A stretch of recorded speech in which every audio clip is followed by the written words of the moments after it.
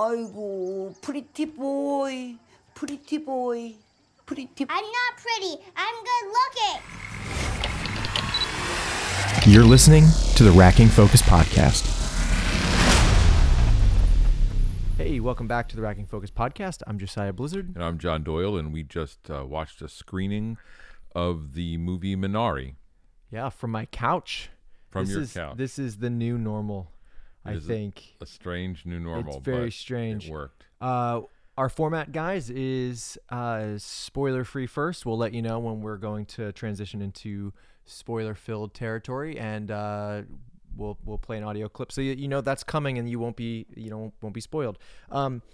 So I mean, we were lucky enough to. I was lucky enough to have seen that A24 was doing this, screening room thing, and that's how we watched it. So essentially, because A24 pretty much just produces a whole bunch of indie films that don't make a ton of money in theaters, in comparison to something like a Fast and Furious 9 or Marvel, blockbuster, right?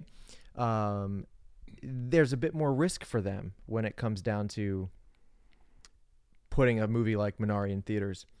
And so what they started doing is, for $20, you can buy a ticket to a screening at a certain time on a certain date online. It's on a browser and you can AirPlay it to your TV, which is what we did tonight. And I think we're going to see this happen more frequently in the future if theaters don't start to reopen here. Well, and certainly, there's a measure for a movie like this where you are already expecting an audience. It's not the blockbuster audience. In that limited release in theaters that aren't open with fewer theaters, you need to find other routes to get the film out. And this is a really viable route, especially because we have televisions that have the kind of quality that they do now. Yeah. I mean, next to A24 just making their own app for like an Apple TV or something, this is, I think, their first baby step towards something like that. So I wouldn't be surprised if we saw their own streaming service of some sort pop up in the future. But I enjoyed it, and I'm glad that they did this because I've been wanting to watch an A24 film for like a new one for quite a while, and this is the only way to do that. So I'm glad that the industry is shifting a little bit to allow us to experience new stories like this, because these, you and I often talk about, we love when directors and storytellers have full control over their film, over their story, and A24, it feels like that every single time. Lee Isaac Chung had full control over this film. It didn't feel like there was some heavy studio hand involved. No, it feels like it's his story. In fact, when Brad Pitt's name come up at the end, it's a surprise because it feels like it's so organically made through this Korean vision. And Brad Pitt's just saying, "I just trust you with the story. Just do your thing." And I love that. So, I ask you this question every time. What did you think of the film? Yeah, I knew you were going to get me first. I actually like it a whole lot, and that's not surprising, right? This has gotten good reviews at Sundance, whatever. It's done its thing. But I think that there are some real... It is a film that does not tread on trope or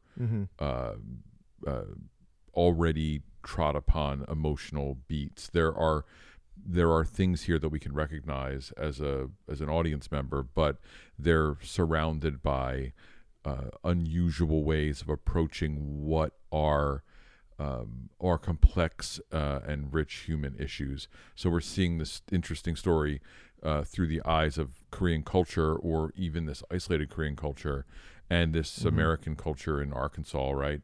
And it was just fresh and rich and just chock full of things to dig into. I will say this, it is paced in a way that is not methodical. That sounds negative, but it's slowly paced. It's thoughtfully paced. And there's something really right about that. This movie doesn't feel like it needs to be something else. Yeah. Oh, yeah, exactly. Well, Steph, my wife, who decided not to watch the movie with us tonight, asked me when I went upstairs to grab my microphone so we could record this interview or this podcast, what did you think? And I told her that she would have most likely been bored because the film is a slow burn for sure. It's not a bad thing. Like you said, it's just that this film takes its time to do what it needs to do. and it's not trying to pretend to be anything it's not. And I mean, it knows what it is. It knows what it is, and it's an indie piece from A24. And so like I go in expecting something like this from this type of film. I mean, a lot of the not older Asian cinema that I've watched, but a lot of it feels slow paced. Do you know what I'm saying? Like I do. There's a thoughtfulness. There's intention and focus. Mm-hmm. And one of the things about this film in particular is, with avoiding the spoilers at this point, is there are many stories being told. So if you had to ask what's the plot, you could probably chalk that out. But it's really the story of each of the characters. I think you're right. I think you ask what's the plot, but I think it's a different question. I think it's like, what's the conflict? Yeah. And because there's multiple different, there's a lot of philosophical conflict happening, whether it's religion or even a little bit of racism and family material thing. Like there's a lot of different philosophical conflicts that are happening. A lot of different things going on in the minds of our characters, different types of family conflict, and it just creates like this one giant. It feels like one big problem, but there's a whole bunch of little problems and that's the only reason this movie works. If that didn't happen, if there was only one problem or only one conflict, I don't think the movie would work. Well, it's a film we've seen then, right? So this many of the individual storylines are things you may have seen before, but the mixing of them together, and in the Korean cinema we've watched, but certainly in the Asian cinema that we've watched that's contemporary, this issue of family is such a strong component, and so each of the family members really gets their place gets their purpose, gets a place to go from beginning to end of the film. Yeah. They have a character arc, certainly, but they also have a journey that they take in some personal way, even if that journey is only for a small portion of the film, although for most of the family, they, from beginning to end, are taking an arced journey. Yeah. Yeah, I mean, we've watched a decent amount of a recent Asian cinema, and I mean, I think about, and you brought up family, movies like Shoplifters, for sure, and Parasite, very different type of movie, but still very family focused. And then The Farewell, obviously, all focused around family. Shoplifters just is reminiscent, not of. I mean, there's so many things that are different about it, right? Sure, yeah. But the generational nature of the family and the value placed on each of the generations as part of the story, is really present in the same way it was in Shoplifters. Agreed. There was a shot at one point in the film where I was like, this reminds me of Shoplifters, and I can't say what it is because I'm not spoiling anything. Yeah, we're right not now. spoiling anything. Anyway, so it's a good movie. I like it a lot. I think it's really great. It is full of extraordinarily good acting. Oh my gosh, yeah. I mean, so I didn't expect the actress who plays the grandmother to really crush it as much as she did, but man, I was blown away by her performance. Really amazing. She was really incredible. But I mean, so was everybody else. Like, so I mean, heck, what's his name? The guy who plays Paul, Will Patton. Heck, an where did he amazing come performance. From? An like amazing left performance. field, out of left field, this guy came from. I mean, I can't think of more than one other movie that I've seen him in because I just think of Remember the Titans every time I see the guy. Right, but I mean, he's a straight up character actor. Has been all over the place. I mean, he does wonderful work in and this is so strange, in Armageddon, right? Oh my gosh, I forgot he's in Armageddon. He's in a lot of films. That's but right. To be clear, this was letting him work. Like, it was letting him do his thing. Yeah. But I think in addition, and the names are the killer, right? But Han Ye-ri, I guess is her name, Han Ye-ri, who played Monica, and the Americanized names are so interesting as part of the story. But I thought she was spectacular. Her transition as an actress, her character inhabiting the character she had from beginning to end, there is somebody there, but that person has so many rich, textured emotions, and physicalities that were very, very interesting. Yeah. Just I mean, the thing with the work. acting in this film is that none of it is overacted. None of this is over the top. It's all this subtle, it's subtle work. It's like this non-verbal work. It's the gestures. It's the facial expressions. It's the body language. It's, it's all of these small little things that make up the larger performance. And yeah, she crushed it. I mean, Steven Yeun was great, but I honestly thought he was like the weakest of the bunch. Well, yeah, the work he's doing is different, right? Yeah. Because he has to be.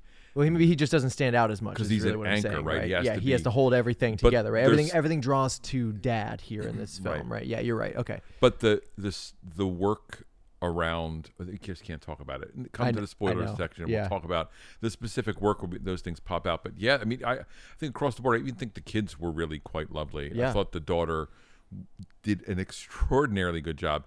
And there's even beats. There's an American father who we meet very briefly, who has, I don't know, 10 lines, 8 lines. Yeah. And he just nails it. Yeah. The movie is full of excellent acting, obviously well directed. Great direction. Yeah, I mean, going back to the American Father who had 10 lines and was in it for maybe a total of 60 seconds. You had backstory on that guy without anything.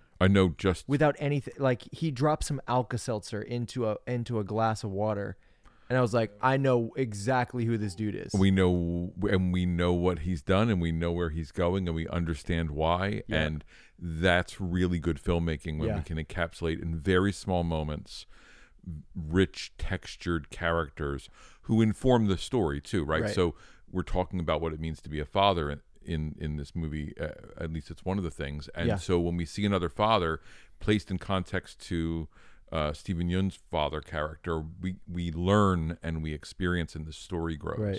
Right. Yeah, you have contrast, and there's a lot of contrast throughout Absolutely. this film. Yeah, what did you think of music? I know we talk about music. The music is super simple. What I find really interesting is about the music in this is there's a theme, right, that we're hearing throughout. Right. And that theme is quiet, subtle, sensitive, and about the family's presence. This movie is not scored to action. It's scored to theme, emotion, and metaphor. Yeah. And I think that's a lovely job of that. Yeah. It actually, it didn't stand out to me, but it didn't like get lost. Right. Whereas some of the recent movies that we've reviewed, it's been hard. It's been hard for me. Yeah. It's been over the top. So what do you think about I'm going to say cinematography, Sure. but the directorial work with the camera? Let's say that. Yeah, that's great.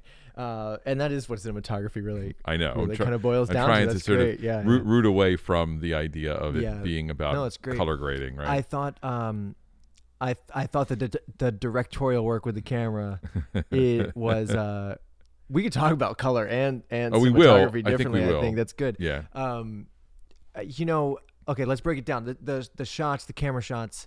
I thought the cinematography for the film was what it needed to be. Mm-hmm. Felt natural, organic. It felt like it was. I say organic, which feels right for this film that's about farming and about relationships, and the camera had this freedom to move, and you could tell there must have been times where the camera op is sitting on a shot and it just feels right to be able to tilt up or pan to the right, and they're not locked into this frame. Lee Isaac Chung may have said, this is the shot I want, but if it feels right, then maybe move it. I wouldn't even be surprised if Lee Isaac Chung was cam-opping for some of this stuff and being behind the camera in the viewfinder.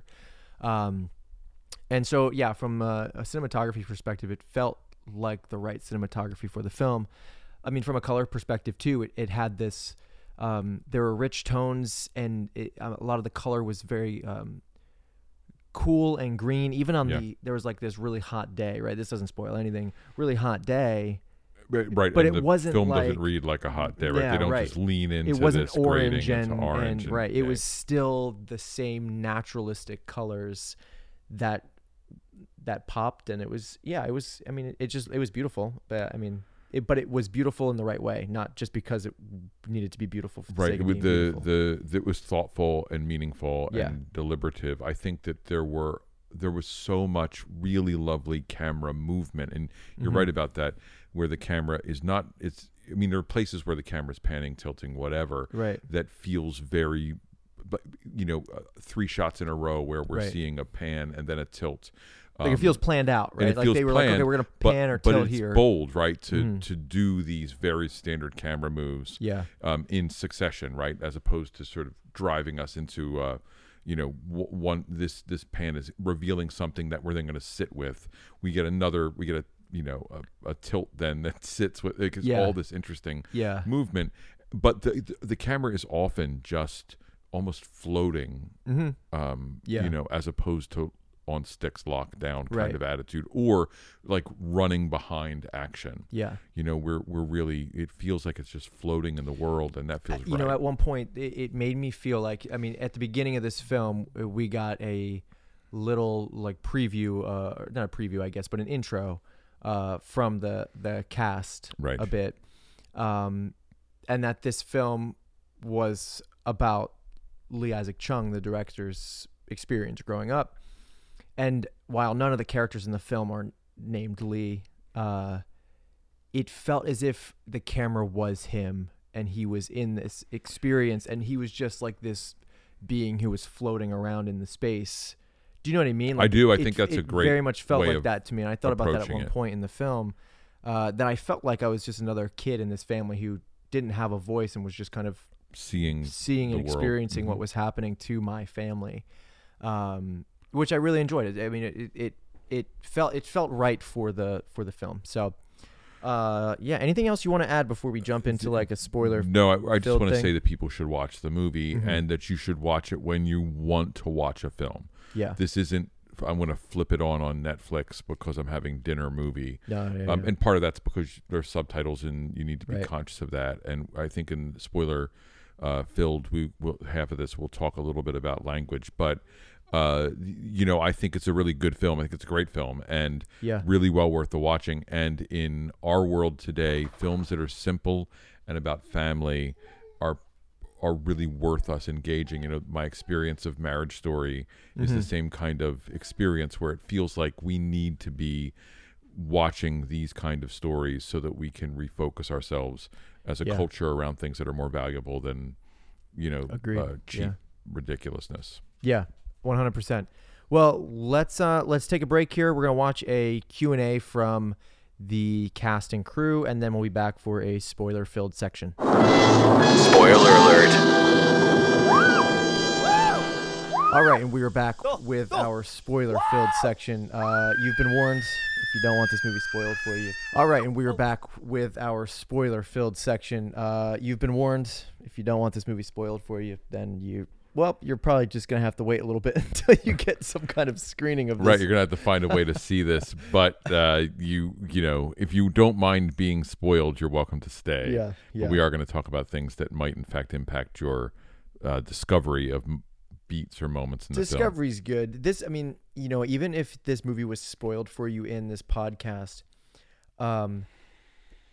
you can still watch this film and it's still either going to resonate with you or it's not. And for me, to be honest, I didn't really have an emotional reaction to almost anything in this film, other than maybe some religious trauma, but it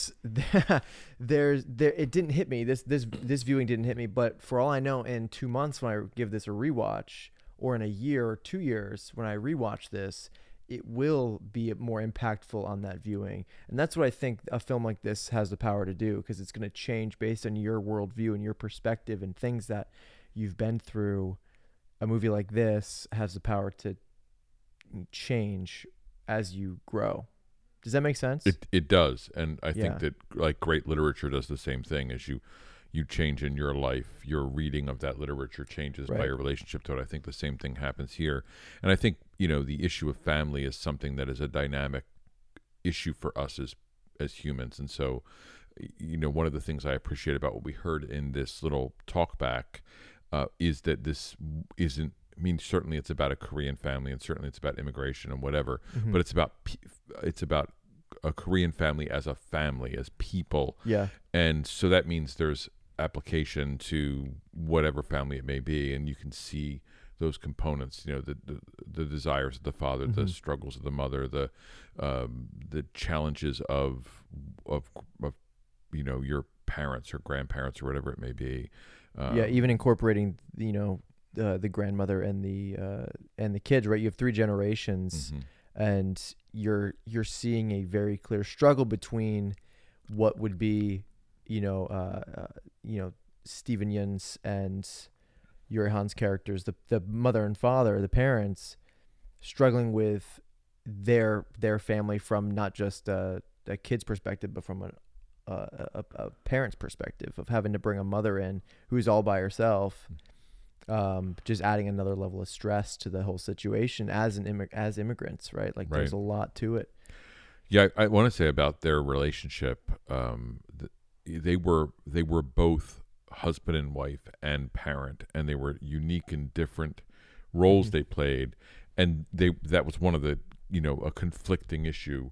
It didn't turn into a film where we were worrying about the divorce and watching the impact of the divorce. We were watching this relationship try and deal with its situation, these people in this relationship, and that situation included loving or struggling with the love for your partner and integrating or struggling with that love in relationship to children. Yeah. And I thought that was really well done. Yeah. Well, I mean, crafted. one of the scenes that I'm going to remember most is this bathtub washing your hair, like washing his hair.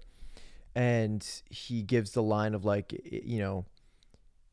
if this fails, then you guys can just essentially just leave and you can do what you want.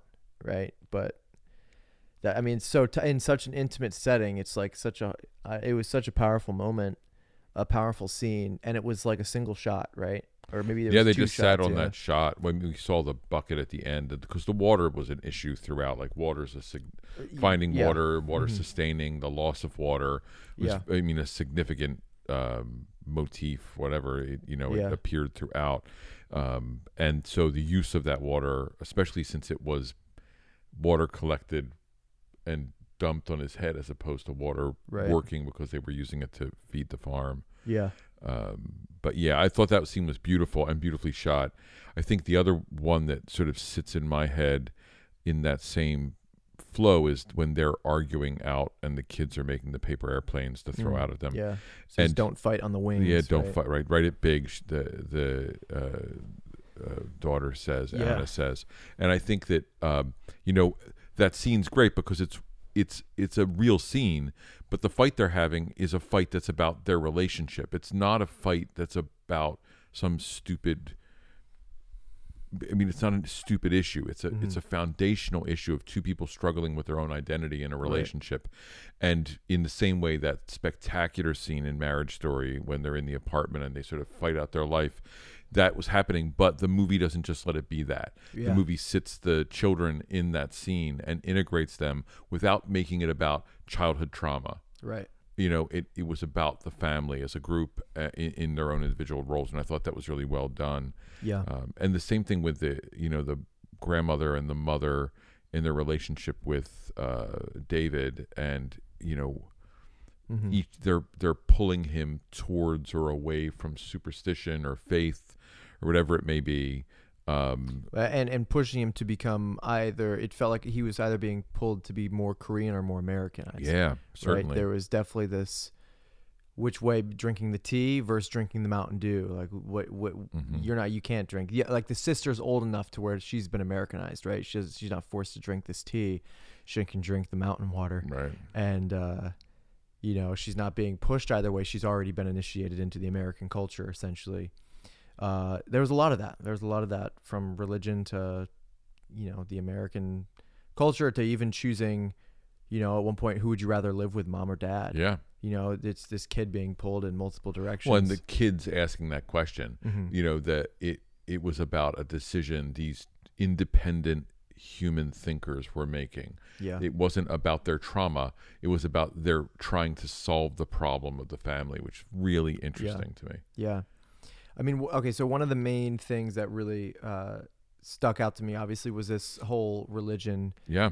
aspect of things. And we, as we're watching this Q&A, we're just like, please just ask this question. Someone I has to need ask some the question. clarity on this. And the answer that, director Lee Isaac Chung gave was essentially the answer that I was expecting. Where did this character of Paul come from? And he essentially said that there was a guy that he knew who was like this. And it had to be the case, because this guy is so, I'm going to say eccentric, but it's funny to say eccentric because I actually know people who are like this. Yeah, exactly. And multiple people. Like, this isn't like a uncommon thing. And so I found his portrayal of this Christian character, who's certainly, you would, if you're outside the Christian bubble that I, lived in for a while, you'd call him crazy. And I might even call him a little bit crazy today. But it was such an interesting way to bring that character in, because his portrayal is actually very honest and true to that radical Christian group. And I don't say radical in an extremist sense, Right. but That sort of core idea. yeah. And comparing and contrasting that to this small conservative feeling, almost like this Baptist church that is just very much internalizing their faith. Right. Whereas then you have Paul, who's externalizing their everything. Faith flows from everything. Yeah. The house, the water, the Right. garden, everything. Well, I feel like that idea of externalizing is right for what he's doing. Mm-hmm. And when we say, like, people would say he's crazy, the one thing the film doesn't do is say that. Yeah, The right. film simply says this is a person Yeah. who has these beliefs, and It allows you to make Yep. the decision on your own of what you believe this guy is and who you believe he is. And there's this moment at the end on the bus where it's the church bus, right? I think that's the church bus. it's the It's church really, bus. And yeah. one of the young adults or teens is flipping Paul off as he's carrying his cross, quite literally, up the dirt road, as he does every Sunday. And there you have the contrasting perspective of which Christianity is the correct Christianity, or which Christianity would you rather be associated with, and you get to determine, that on your own. Like, it's a simple question that isn't even in your face asked, but if you're watching, or if you're going through any sort of religious, spiritual conflict in your own life, that's something that's going to pop up to you. And then on your next viewing, maybe you're not going through that and you're going through some family issue. Like I said earlier, this film has many different ways to view as you grow in your own life, because he wrote this it feels like to deal with a lot of different philosophical conflicts. Yeah, he says he starts with the story of his family, and I think that's part of what makes things work. When good films come from, some human truth, and then all of the philosophical business grows out of that very naturally, right? Because if you're doing good work and you're writing thoughtfully about the human experience, we are beings who ask those questions. And so the question of religion in this is to some extent the question about personal integrity. Paul believes, right? He's a believer, and he believes it's the way he has to practice this. Right. And we see a difference in that church setting, which feels uncomfortable and colder, right? And yet that church was strangely welcoming for people who were quite different than them. Yeah, but at the same time felt like ostracizing at the same right? Like, it's stand up so- if you're new. Like, we all know. Everybody in this church knows that right. the Korean family here. Yeah, and you is feel the the only new people who've walked in this door in the last Right. 5 years.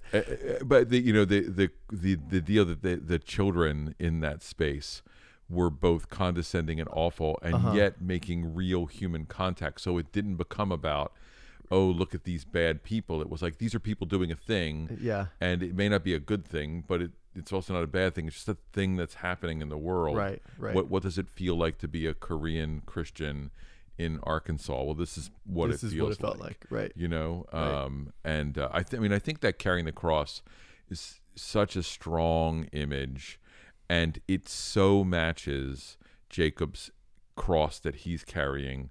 It's a non-religious cross. It's this cross of family and heredity, with his burden of having to right. do this, and that it is the salvation of his family if he does it and he succeeds, and that you have to do that act. You have to keep taking the walk. I thought was a really nice parallel that played out without the weight of learn from this. It's more watch and experience, appreciate and feel the truth of it. Yeah, well, and it's interesting too. Is we're coming off of last week watching Malcolm and Marie, and a lot of things. I'm not going to spoil anything about that movie, but there was this thing about that film of you can't read into this thing too hard. Because what you might take from it is a little bit different than what the director even meant, right? And again, film, I think for me anyway, should work in that sense. Like, you just made this relationship from this burden of Paul carrying the cross to Jacob's own cross.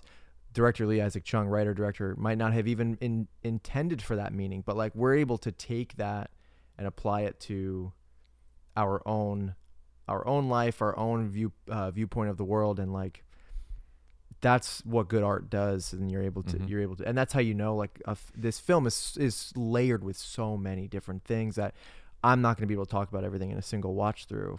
Right, exactly. This is something that you have to view multiple times, that you're going to pick up on every time you watch. You're going to say, "Oh my gosh, I didn't even pick up on that the last time I watched." Or this is my watch where I'm experiencing this particular part of this relationship. Yeah, I think that's really true. It's going to completely change. I want to talk a little bit about health and medicine and the stroke and the heart. Yeah. David's getting stronger, and the grandmother's stroke was extraordinarily well presented, really emotionally disturbing. Yeah. And the how the children dealt with it, all of those beats were just in shocking, right? Like, out of nowhere, it was a complete curveball for me. I did not expect grandma's failing health, to be kind of like what the issue was towards the end, right? What causes the failure of the farm, or what causes, I guess, Jacob to have to reevaluate and pivot and purchase the well and do things the American way, in a sense. The stroke was out of left field for me, and in such an intimate moment, right? So you get the child says, I don't want to go to heaven. I and then they lay together, and there's this intimate moment that seems really good, and then he discovers that the bed is wet and he hasn't done it. Yeah. And then that world is off the rails, right? Yeah. She's laying there, she can't form words, and something bad has happened. The kids don't know what to do. And remember, we're in the 70s, right? Yeah. So we're in a time when there weren't cell phones to make the call. Right. And so everything gets slowed down, and it's one of those places where, like, we get dramatic tension. Yeah, and they live an hour from the hospital. Right. Yeah. So we know that. Yeah. And we know that they're going to church now. Right. And that she's going to sneak out and make a call. And the parents are at work on Sunday. It's this world where everything's happening slowly, and as a result, the risk is high. But the film doesn't decide, okay, so we're going to put suspenseful music underneath this. The film doesn't decide we're going to change the pace of the filmmaking. Yeah, we're just going to work this through. In particular, I just want to say that scene with grandmom and mother in the hospital. So that moment with Monica and the grandmother in the hospital bed, Mm-hmm. I thought was absolutely gorgeously shot, intimate, beautiful, and again like one shot, a one from shot from like right? a corner. Yeah. Exactly. It's not about the intimacy of camera up in their faces, catching their emotion. It's about behaviors and about relationship done in the same way you're talking about that earlier shot in the tub. I just thought that I thought that was spellbinding. It's a lot of it was it's just like bodies in space that you're just giving like this energy to, and twice in both of those shots, right? It is Monica taking care of her husband, of her mom. She takes care of David multiple times throughout the film. Like she's the caretaker, really, and you can when you pay attention to shots like that, you can see the stress and the buildup on her from working so hard trying to take care of her family, only to see like things go wrong again and again and again. And everything, like, I mean, even going back to that stroke thing, right, where the reveal of you've set this thing up of David wets the bed to we're going to reveal that, grandma's in trouble because David hasn't wet the bed this time, but the bed is wet. Like, that is such a smart reveal. And so everything is done in, I'm not going to say a clever way, but it was crafted in a sense of like, everything felt naturally motivated and nothing felt forced to even David getting on the floor to sleep next to grandma didn't feel forced, right? It felt like this, we're now growing together and they're able to connect on an emotional level and even a physical level. So yeah, everything was just done. I don't know. Everything was motivated.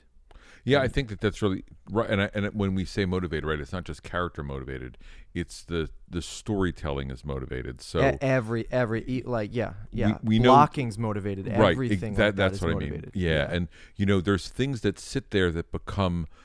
So it's like the danger of the plant and payoff concept in American cinema. So we see a snake, and we're told we're gonna don't throw the rock at the snake because it's better if you can see it than when it's hidden. Yeah, which is like a great metaphorical, beautifully written line, and yet that snake has nothing to do with any real danger in the story. Yeah, well, even going to a further example is the plant and payoff for me, which I could have sworn was going to be the case, and they flipped it. Was David has a heart murmur, he can't run. At some point, Act 1 they've set that up, and Act 3 climax time. David's heart murmur is going to present itself in a very serious manner. They've set up hospitals an hour away, but it never does, right? Because that's not the issue of the film. That's right. We're not about some cheap, easy, like traumatic moment that will push these people in a direction. It is life that's being challenging. Yeah. Look, the most painful moment between, Monica and Jacob is after they found out, right? Yeah, they found out that the kid is going to be fine, and they found out that they're going to sell their produce, and the next moment there is the heartbreaking conversation between the two of them, and that's the way things happen, though, because our guard gets let down, right? And when it was so funny to me because when Jacob. It's the hottest day, and Jacob has his box of stuff with him, and he takes it out of the car and he gets yelled at. Yeah. He says he's going to move the car, and all I can think is he can't leave that stuff in the car. Like, that's disastrous. Yeah. And he doesn't. He makes a choice that I would have made. Yeah, I would have brought the fruit in. And as a result, I am in the scene, him. Right. And so all of the emotional context becomes meaningful to me directly. Yeah. Because the situation the script has created for us, the director and the storyteller has created for us, is one where the choice that he makes is a choice that's potentially the right choice in the moment. Yeah. Or at least we know that if he doesn't choose it, things will go badly. And us being in that situation as viewers, in a very organic way, lets us process the drama instead of us telling us what the drama is. Well, and by us saying no, like, please take that box of stuff in, that box of produce in, and then realizing that because we want him to take that in, we are prioritizing his farm and business over the family with him. Right. Then we're guilty of that And when we Monica become calls him culpable out in it, right? Yeah. And the only reason that's a problem is because Monica has prioritized this problem with her son that is going away. Mm-hmm. And so everyone is sort of making choices based out of their own personal perspective, but those choices are integrated. I understand what it means to be angry about not not making the right motivated choice about your family over about your work or whatever. Those are all real things, and we encounter them with our partners or with our friends or whatever it may be. And I'm able to identify over and over again with this story, even though it is majority in Korean and definitively of a Korean American experience, even though it's not, that isn't its purpose. Yeah. So it's not like Crazy Rich Asians, which is about that world. Mm-hmm. This is definitely about these people in America as immigrants and as a family, just a family This in film America. could very quickly, I mean, you bring up Crazy Rich Asians, which is labeled like fish out of water film genre based, right? This very easily could have turned into a fish out of water Absolutely. film. And that's the wrong choice. And that's the wrong choice. Yeah, this is, I don't even know what you call it because it's not like a rite of passage film. It's just this. It's just a slice of life it's a for slice all of practical life. purposes. Yeah. I mean, and they've brought it up in that Q&A really is that they've made this is an American film that just happens to really be in Korean. Right. Based around this Korean family. And so it's a weird kind of, I'm going to say it's kind of a genre blend, right? Because this would be labeled as, this is a foreign film or an international film. Would this be considered a foreign language film? And the answer should be no, it just happens to be in a different language. Right.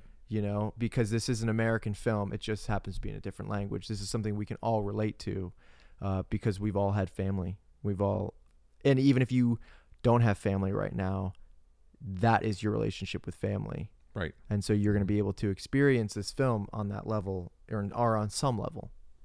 Yeah.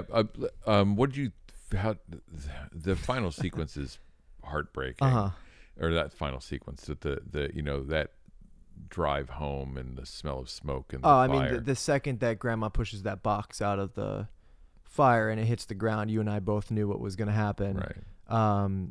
Well, and they run into and they try and save all this produce, but they never actually pull anything out, right? They put things off to the side, but you never see anything leave the actual. Right, because they end up saving each other. Right. Like they've officially realized the priority in life is to save each other and to cling to each other, really. Which is part of what they talk about earlier in the film, that's what they're doing, right? As in their relationship. Oh, yes. Right? You're Like, right. Yeah, we come to America and we're to gonna save each other. Yeah. And they end up doing that. And that's, it's beautifully done. That scene is terrifying in the smoke. Yeah. And the loss of that produce is devastating. Yeah, I mean, when they're running into that like storage unit, essentially that storage barn, it's the equivalent of him trying to, instead of the crates being filled with like vegetables, it's just filled with cash. Yeah. Right? To him, he's seeing like, this is cash. Like, this is how we're going to pay for our water. This is how we're going to pay for food and all of this stuff. Like, this is money.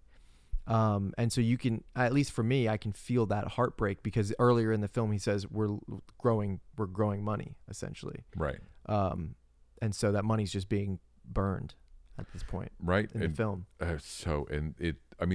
Another like absolutely beautifully shot sequence. Yeah. So yeah, they lit that thing right up. That was for sure. Wow. Like, that was. They lit that barn up. And you have at the same time the work in the smoke inside the space, creating both our inability to know what's happening. We're focused on characters. We sort of see them. We don't know what's happening clearly enough. And so you're right. We see stuff get pushed to the side. We don't know what happens to it. We sort of know by the end. But the idea is everything's obscured by the smoke. And that's just good shooting. Like it's just really well crafted cinema to be able to give us the clarity of the fire on the outside and yet on the inside we are, the smoke is obscuring what we're seeing, because it's not about the smoke, right? It's about what's in the frame. Yeah. The Right. smoke is what's in the frame. It's not about us seeing smoke in frame. Right. And that to me is really, when someone's doing their craft really well. Yeah. Yeah. This film, the ending, it ended abruptly, right? And I had a feeling it would, based on one, the pace, and two, like, how would you end a film like this? Right. It's one of those films where if you're listening at this point, you've probably watched the movie. But if you're just one of those casual listeners who doesn't care if the movie's spoiled, and you don't like abrupt endings that are open-ended, then I'm sorry, but this is gonna probably bother the heck out of you, because it stops, hard cut, stops, no resolve, unless you think about the film. Right. So like, you can't watch this film and then the second it cuts to black and you see director or directed by come up, you cannot be angry because you have not processed enough. Because the film does end and there is a resolve. It's just, you have to decide what the resolve is for yourself. And you have to, right, the film is ended and there's things to think about. Yeah. And that's what we want to do. That's why we're able to have this conversation. Yeah. Instead of the film ended and I say I liked it, I didn't. Right. It's not. That's not what this film is doing in any way. So yeah. Yeah. This film is really just one half of the experience. Like, watching it is the first half, and then you have to have a discussion about this with somebody else. Do you know what I mean? I do. Like, even if it's with yourself for like an hour in the car, right? Yeah. There's a lot to it. This is a movie that I like to say this is like an evening film for me, because it's a movie where when I'm done, I want to sleep on it. Like, that's what I want to do. I don't want to go do some other thing. Like, I'm not going to leave our conversation here and go and grade videos from my college students, Right. because I don't want to put something else in my head right now. Yeah. I just want to let this thing roll around, Yeah. and think about the images, because as we're talking, there's more and more things congealing, more and more moments that are, whether it's beautiful or thoughtful or connected or whatever. And that journey for me is what I like. And I like that about many of the films that we see coming from A24. They allow the films allow us to have that experience. Yeah. I when I leave Endgame, I don't necessarily want to do something else. I want to revel in the beats and the moments, but I'm reveling in the action, in the event, in the plot. And here, it's about all the resonances that are going to come up to me. What it means to have a house on wheels. One person likes that, one person doesn't. Why is that important? Those things are all just going to sit with me. That the Mountain Dew is a treasure of a prop, right? Yeah. I mean, the Mountain Dew bottle was spectacular. The production design in this movie is so good. It's so good. Well, it was this thing where it felt like I wasn't 100% sure what time period it was, even though I felt like it was, when was it, 60s, 70s? I think it's 70s. 70s. But like, that's the thing, is like, it doesn't matter what time period it is. That's right. But it's righteously done in the 70s without so it's not like a film, but it's not like, and we're just going to keep referencing everything we see. It's not like It or It Chapter 2, where it's the nostalgia is so strong. Right. They don't push nostalgia. That we're diving into, that's what a DVD player looked like. Right, That's what right. not Stranger Things where it's a videotape. There's videotapes in this. That's the period this is in, right? There's no romanticizing any of the old tech. It isn't at all. It's just presenting it as present in this world, which means the world is real, and it doesn't matter what time period it's in, except for the fact that they don't have cell phones. They don't have things that have impact on plot. But the production design that's what I think makes it so good. And you talk about sometimes, like cinematography's great or music's great when we don't notice it, right? Like when it's there and we're not like stuck on it. Yeah. It doesn't stick out. And I think in some ways the production design did that here. I one of the things I noticed, is David's tube socks. They're like absolutely 70s tube socks. Yeah. But it isn't about that, right? they're just present because they give integrity to the place we're in. They give meaning to that place, and I thought that work was really good. And that's what like the Mountain Dew bottle is one of those things that sticks out for me, right? Really clearly, right. Yeah. Well, and they had this Mountain Dew, but they didn't have water. I know at times, right? Like there's just it's things like that. There's a lot of things to think about, and there's a lot of metaphors that I don't think that were intended that to be made, but when you can piece things together like this, there are metaphors. There are metaphors that were subconscious, probably, that were placed into this film that just people you're going to be able to unpack and unpack and unpack. Yeah, and are present from the work, right? Mm-hmm. They're part of the work, and I want to say that's what makes the Malcolm and Marie complaint about finding things that the director may not have intended is about demanding that the director intend what you want. Right. And I think that the great films, great literature, whatever it may be, opens the door for your experience of that to grow and watch and puzzle piece and solve and story tell and add to it. And this film certainly gives you all the foundation to do that. Yeah. And the Minari, what is it? It's not Minari, right? The Korean pronunciation is different now. We know that. Yeah. We heard it. Minari or something like that. Yeah, Minari, right. Yeah. The emphasis is on the other syllables. Really interesting, obviously conversation about growing it in the formal way versus the informal way. And we learned a lot in the talk back about what that plant is, and that it became less important what it was. It just became part of the present film. Right. And I think that's both a wise choice and interesting. Yeah. Would you, if this film came to theaters, would you say, go see this in theaters? I'm not going to answer it. I'm going to tell you to answer it because you're going to have the right answer, because we both agree on this point. So I want you to say the answer. Oh, see, now I'm questioning my answer here. Go ahead. I would say 100% go see this in theaters, because you should support independent filmmakers who are trying to make the film they want to make. My feeling too. I just feel like, was that what you were going to say? Yeah, that's what I mean. It's our thing, right? We want to reward this kind of film with audience. And I think this is a film that benefits with community.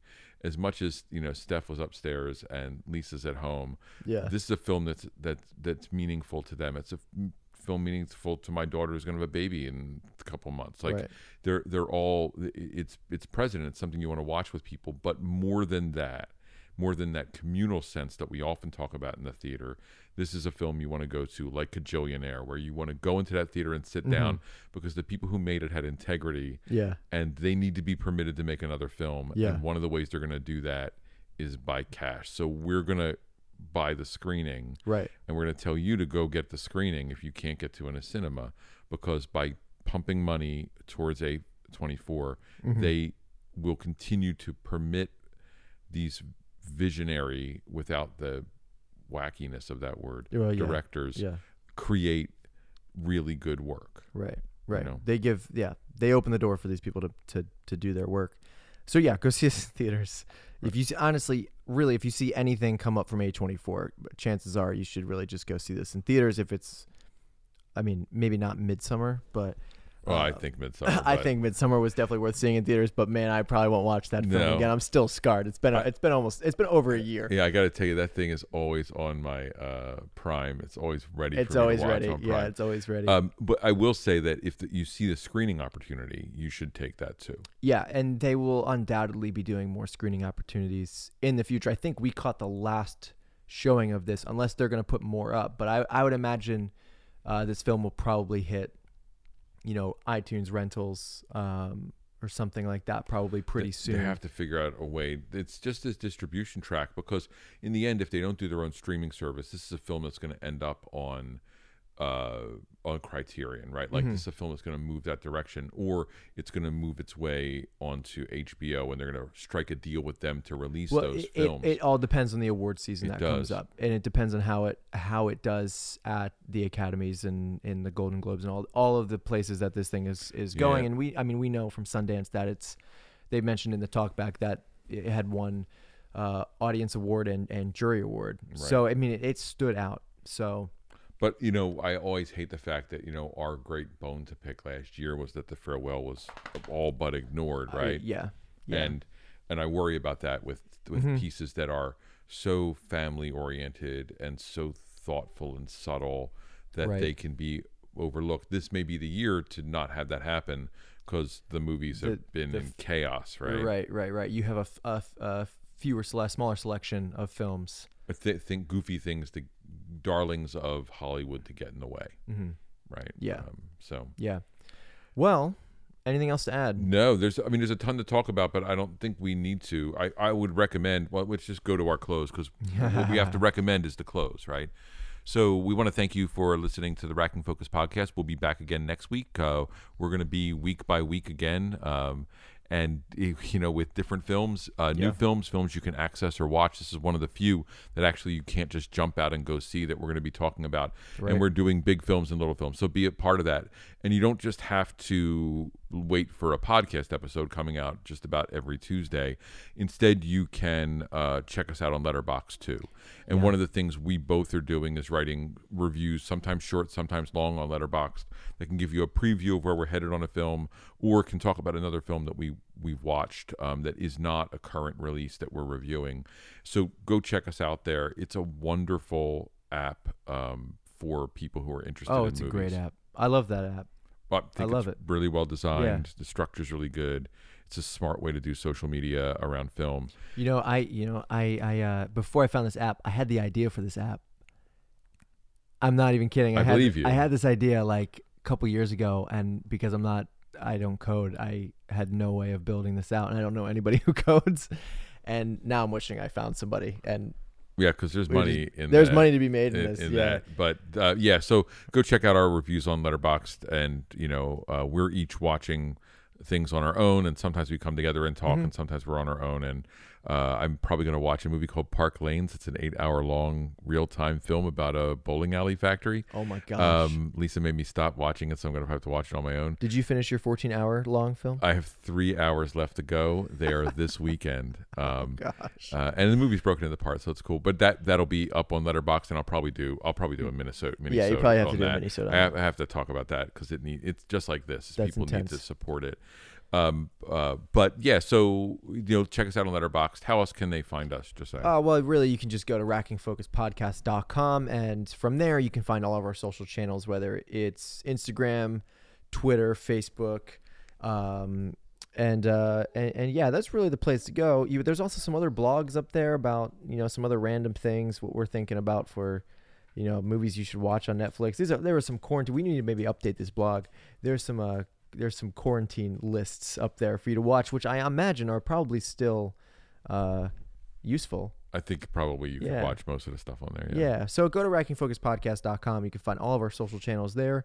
And please head to like Spotify or Apple Podcasts, wherever you listen to podcasts, and leave us a review. 5 stars would be recommended, and then you can just crap on us in the comments like in the actual review, but a 5-star review helps us get seen by the algorithm, and that means that either more people can like us or more people can hate us, and that's totally fine with us. We just want our conversation to get out there so more people can listen and join in on the conversation. So if you have a friend who might like a film podcast, please share this with them, please. We will be forever appreciative. Even if we don't know you did it. Even if we have no idea. Yeah. You'll know in your heart. Right. That we're appreciative. That's right. That's it. That's good. Anything else to add? No, that's it. This was a great film. It was a good watch and a good find. And we'll see you next week with another movie. The Dig. I think The Dig's next week. The Dig's next week. Yep. So if you have Netflix, you can still watch.